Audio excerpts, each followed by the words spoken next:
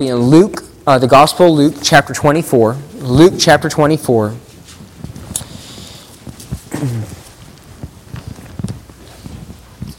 And bear with me, we're just about full-time deputation, but when we're back home and we're in between meetings, I'm doing a little bit of working. I was doing some hardscaping, and so putting in a block patio, and I was doing all the cuts for it, so cutting concrete and all that dust, it's kind of gotten to me, so bear with me if I got a cough or drink a little water. I'm not sick, it's just that concrete dust. But Luke chapter 24, and I'll be starting in verse 13, and it says, "And behold, two of them went that same day to a village called Emmaus, which was from Jerusalem about 80 furlongs. And they talked together of all these things which had happened. And it came to pass that while they communed together and reasoned, Jesus himself drew near and went with them. But their eyes were holden that they should not know him. And he said unto them, What manner of communications are these that ye have one to another, as ye walk and are sad? And the one of them, whose name was Cleopas, answered, said unto him, Art thou only a stranger in Jerusalem, and hast not known the things which are come to pass in these days? And he said unto them, What things? And they said unto him, Concerning Jesus of Nazareth, which was a prophet, mighty indeed, and word before God and all the people, and how the chief priests and our rulers delivered him to be condemned to death and have crucified him. But we trusted that it had been he which should have redeemed Israel. And besides all this, today is the third day since these things were done. Yea, and certain women also of our company made us astonished, which were early at the sepulchre. And when they found not his body, they came saying that they had also seen a vision of angels, which said he was alive. And certain of them which were with us went to the sepulchre and found it even so as the women had said, but him they saw not. And he said unto them, O fools, and slow of heart, to believe all that the prophets have spoken. Ought not Christ to have suffered these things and to enter into his glory? And beginning at Moses and all the prophets, he expounded unto them in all the scriptures the things concerning himself. And they drew nigh unto the village whither they went, and he made as though he would have gone further. But they constrained him, and saying, Abide with us, for it is towards even, and the day is far spent. And he went in to tarry with them. And it came to pass, as he sat at meat with them, he took bread and blessed and brake, and gave to them, and their eyes were opened, and they knew him, and he vanished out of their sight. And they said one to another, Did not our hearts burn within us, while he talked with us by the way, and while he opened to us the Scriptures? And they rose up the same hour and returned to Jerusalem and found the 11 gathered together, and them that were with him, saying, The Lord is risen indeed, and hath appeared to Simon. And they told what things were done in the way, and how he was known to them in breaking of bread. Let's pray.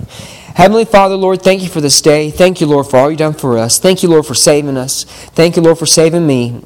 Lord, if it wasn't for your mercy and your grace, I wouldn't be here today. Lord, I just bless the preaching. Help these folks not hear from me, but help them hear from you. Help them see no man save Jesus. Father, we ask all this in Jesus' name. Amen. So here in this section of Scripture we have just read, there are two disciples from a little village approximately 7 miles outside of Jerusalem called Emmaus. And these two were headed back home from Jerusalem. They have celebrated the Passover, and they've witnessed the crucifixion of their dear friend and leader, Jesus Christ. And as they are walking and they're communing among themselves about the events that have occurred over the past few days, they fail to observe this man just kind of walking along behind them and eventually catching up and joining into the conversation. And as this man joins into the conversation and is walking along, he's listening to them, and they have a sorrowful, depressing just tone in their voice. And he asks them, well, what's going on? What's wrong? What's heavy on your hearts? Well, they're thinking, this man, he must be a stranger. He must have no idea over the national uproar of the crucifixion of Christ. He must be a stranger in this part of town. So the disciples begin to tell him about this man Jesus, about the uproar, about the crucifixion of their dear friend, and how that they expected this man Jesus Christ. He was great and mighty among the people, and that we had believed that he was the one who was going to deliver us from the Roman government. He was supposed to rescue our people, and they've crucified him. It's been 3 days since he's been dead and buried. And they go on that, even though they've heard from their friends who went to the grave, say he rose from the dead, we know back in verse 11, the disciples said that the words from their friends seemed to them as idle tales, and they believed them not. And because of the lack of faith and the unbelief of these disciples, their sorrowful heart overcame them. And they were sad. And from what we read, we know that this man that joined alongside the disciples, this man was the Lord Jesus Christ himself. Yet because the disciples' lack of awareness and their sorrow, they failed to recognize that it was the Lord. And how often is that the case for us?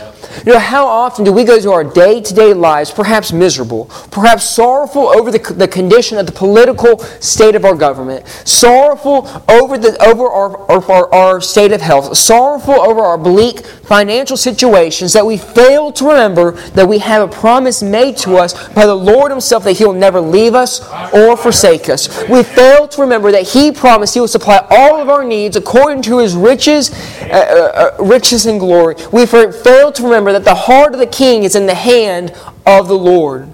Yet on this day, the most incredible day on earth, the resurrected Lord Jesus Christ, who has just gained the keys of death and hell, and He is in the flesh, walking right along these two disciples. He's walking along right next to them, and almost hand in hand, and He's walking alongside of them.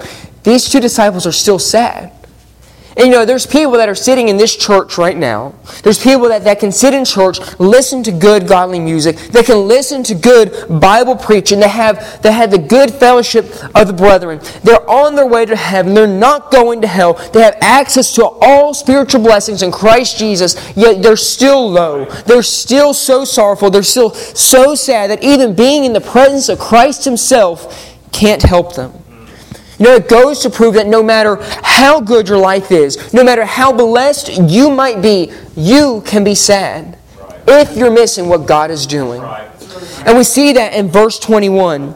That the disciples, in verse 21, they were so sad and sorrowful, it says, but we trusted that it had been He which should have redeemed Israel. They're so concerned and so sorrowful over Christ failing to redeem Israel over their physical state, because they failed to trust the Lord's master plan to redeem Israel from their spiritual condition and the world from the devil's hell. That's right.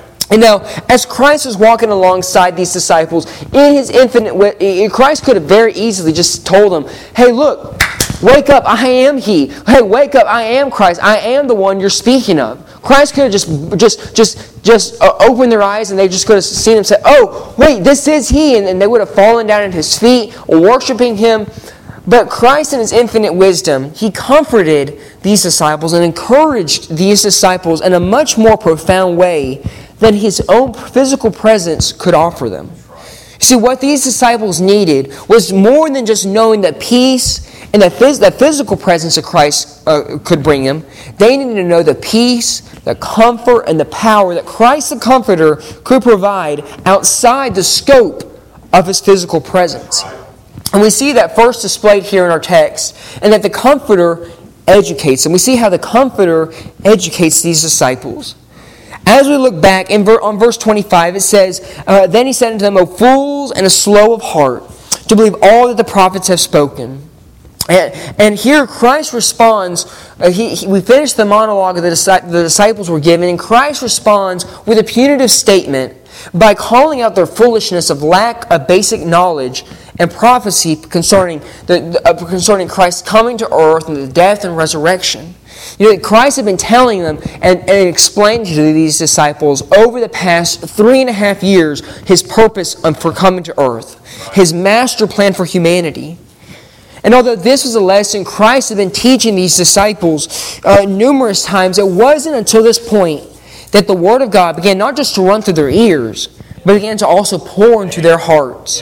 And an easy pit, especially for Christians of my generation, second generation Christians, an easy pit is that we can fall into is that we end up having deaf ears and slow hearts. Over the course of 20 years, the average faithful church member who's in church 3 times a week has, despite special meetings, revival meetings, despite any of that, has listened to approximately 3,120 sermons and has sung about 15,600 hymns about Christ. Now that's a lot of preaching. That's a lot about learning about Christ. That's a lot. Even you consider reading your Bible on a daily basis, messages you might hear over the radio. That's a lot of learning of the Lord. But despite the amount of songs sung, and despite the sermons preached about Christ, why is it we are still so limited in our knowledge of Christ? Why is our faith so frail when the storm clouds of life begin to roll in? Why do we end up caring more about seeing a political leader, a political ruler sitting on the throne there at the White House than seeing the kingdom of God and seeing the gospel spread throughout this world? But if we as Christians desire to deepen our faith and have the comfort and the peace that Christ can give, we need the comfort the Holy Spirit can give us through educating us through His Word. Amen. And I'm not going to read all the verses just for sake of time. But the more truth we learn about Christ, the more we take in God's Word, the deeper our faith and confidence in the Lord will grow. Romans 10:17 says, "So then faith comes by hearing, and hearing by the Word of God." And we typically apply that to in a gospel, in a missionary setting, and that there's people in Zambia, they're not going to have the faith in Christ if they don't hear the Word of God preached. But that verse still also applies to us Christians. Our faith in Christ is not going to grow. We are going to become stagnant in our walk with the Lord if we don't increase our faith in the Word of God. Our faith is not going to grow by feeding our minds with the frivolous things of this world. Our faith is not going to grow by watching television, CNN, ESPN, Fox News. The disciples almost missed out on the greatest day on earth because they were more concerned over the next move of a corrupt government.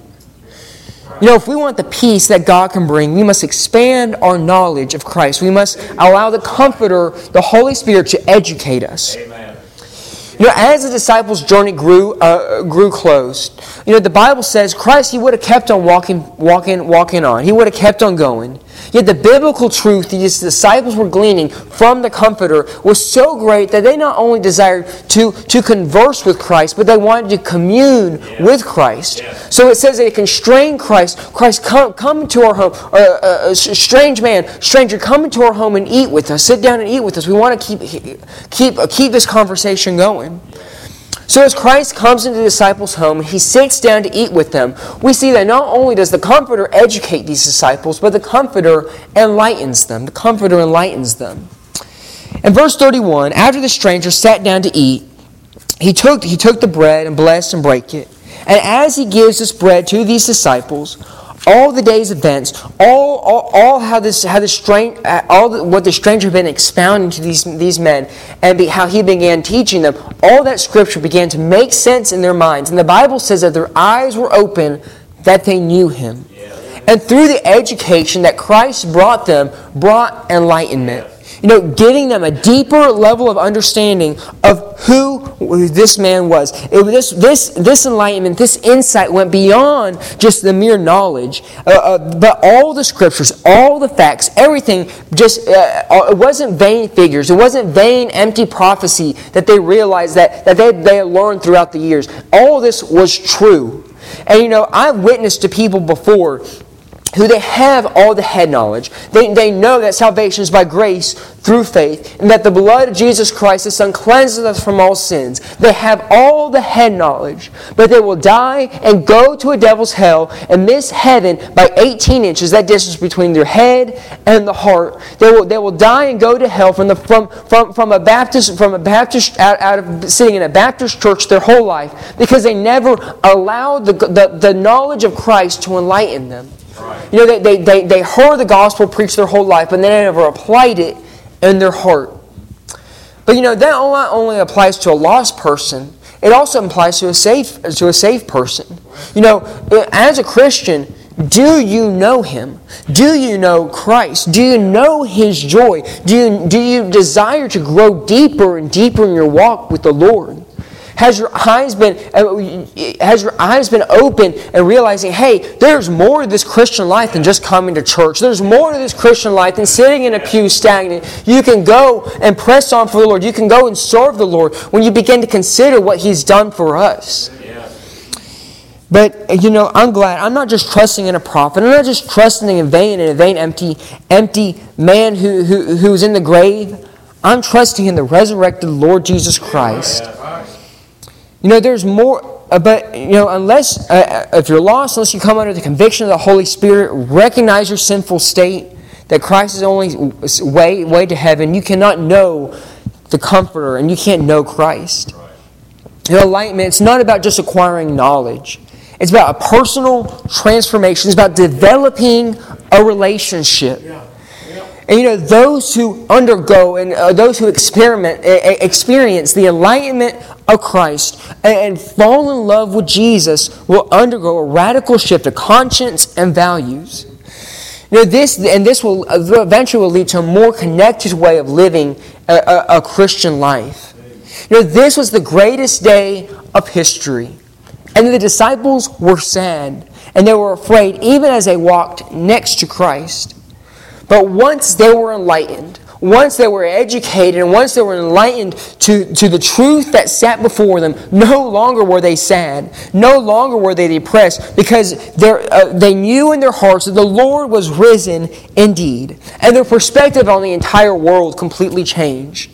And the enlightenment of the Holy Spirit will lead to a deeper sense of joy and contentment that doesn't just depend on the external things of this world, but on the knowledge of what Christ has done for us. And we see here in our text that once the Comforter educated and once the Comforter enlightened them by opening their eyes to see the stranger for who he was, there was a burning desire and a motivation in their heart. And we see that displayed in how the Comforter empowers them. And I'm landing this plane quickly. But earlier in our text, we see the disciples were discouraged because they were trusting Christ that He would redeem them from the Roman government. And Christ has never failed to do what He said He would do. But Christ will fail to do what He didn't promise He would do. And you will be discouraged in Christ if you're expecting Him to follow through on promises He never promised. And that's what these disciples were discouraged on. They were discouraged that Christ didn't fix their government. But as these disciples were walking home, they were educated, they were enlightened. They're sitting there eating next to Christ. And I can just imagine they're both conversing with themselves. Maybe as they're walking in their home, like, man, is that Him? Is that, man, the way He's talking, the way He's educating us, it makes you think that must be Him. That must be Christ. But I don't know. Is it Him they crucified? We watch Him crucified. He said He was going to rise 3 days, but they said they saw the grave open, but we haven't seen Him for ourselves. But maybe this is Christ. And as Christ sits there, He's praying over that food. Maybe the way He begins to pray, they're thinking, man, maybe that is Him. And all of a sudden, as He breaks that bread, He hands them that bread, and they take that bread, and they see the hands that were bruised for their iniquities. They see the hands that were wounded for their transgressions, and that the light clicked on their head. No longer are they sad, no longer are they discouraged, but now they are empowered. And that's what the Lord will do for us. The Holy Spirit will do for us. Once you open your eyes and you recognize what Christ has done for us, and you get excited over Jesus Christ, and you realize there's more to this world, there's more to Christian living than just sitting in a church pew, but that there's comfort that Christ gives, there's joy that Christ gives, and no matter what what may happen in your life, no matter what valleys you might face, no matter where you are at in your walk with the Lord, that you can press on for Him because, and whether it's you're in sickness or whether you're in health, that there's power in the resurrection, and that one day when we die, we will be united with our Lord Jesus Christ. And Christ can take your tribulations and your trials, turn it into triumphs, and use the testimony of your tribulations to reach others for Him. That's what Christ did in this text. Here we see that once they were enlightened, they ran all the way back to Emmaus. They ran the 7 miles back from Emmaus to Jerusalem to tell others about what Christ has done for them. To tell others that Christ the Lord is risen indeed. In closing, piano player, you can come up. Brother Gordon, I'm done.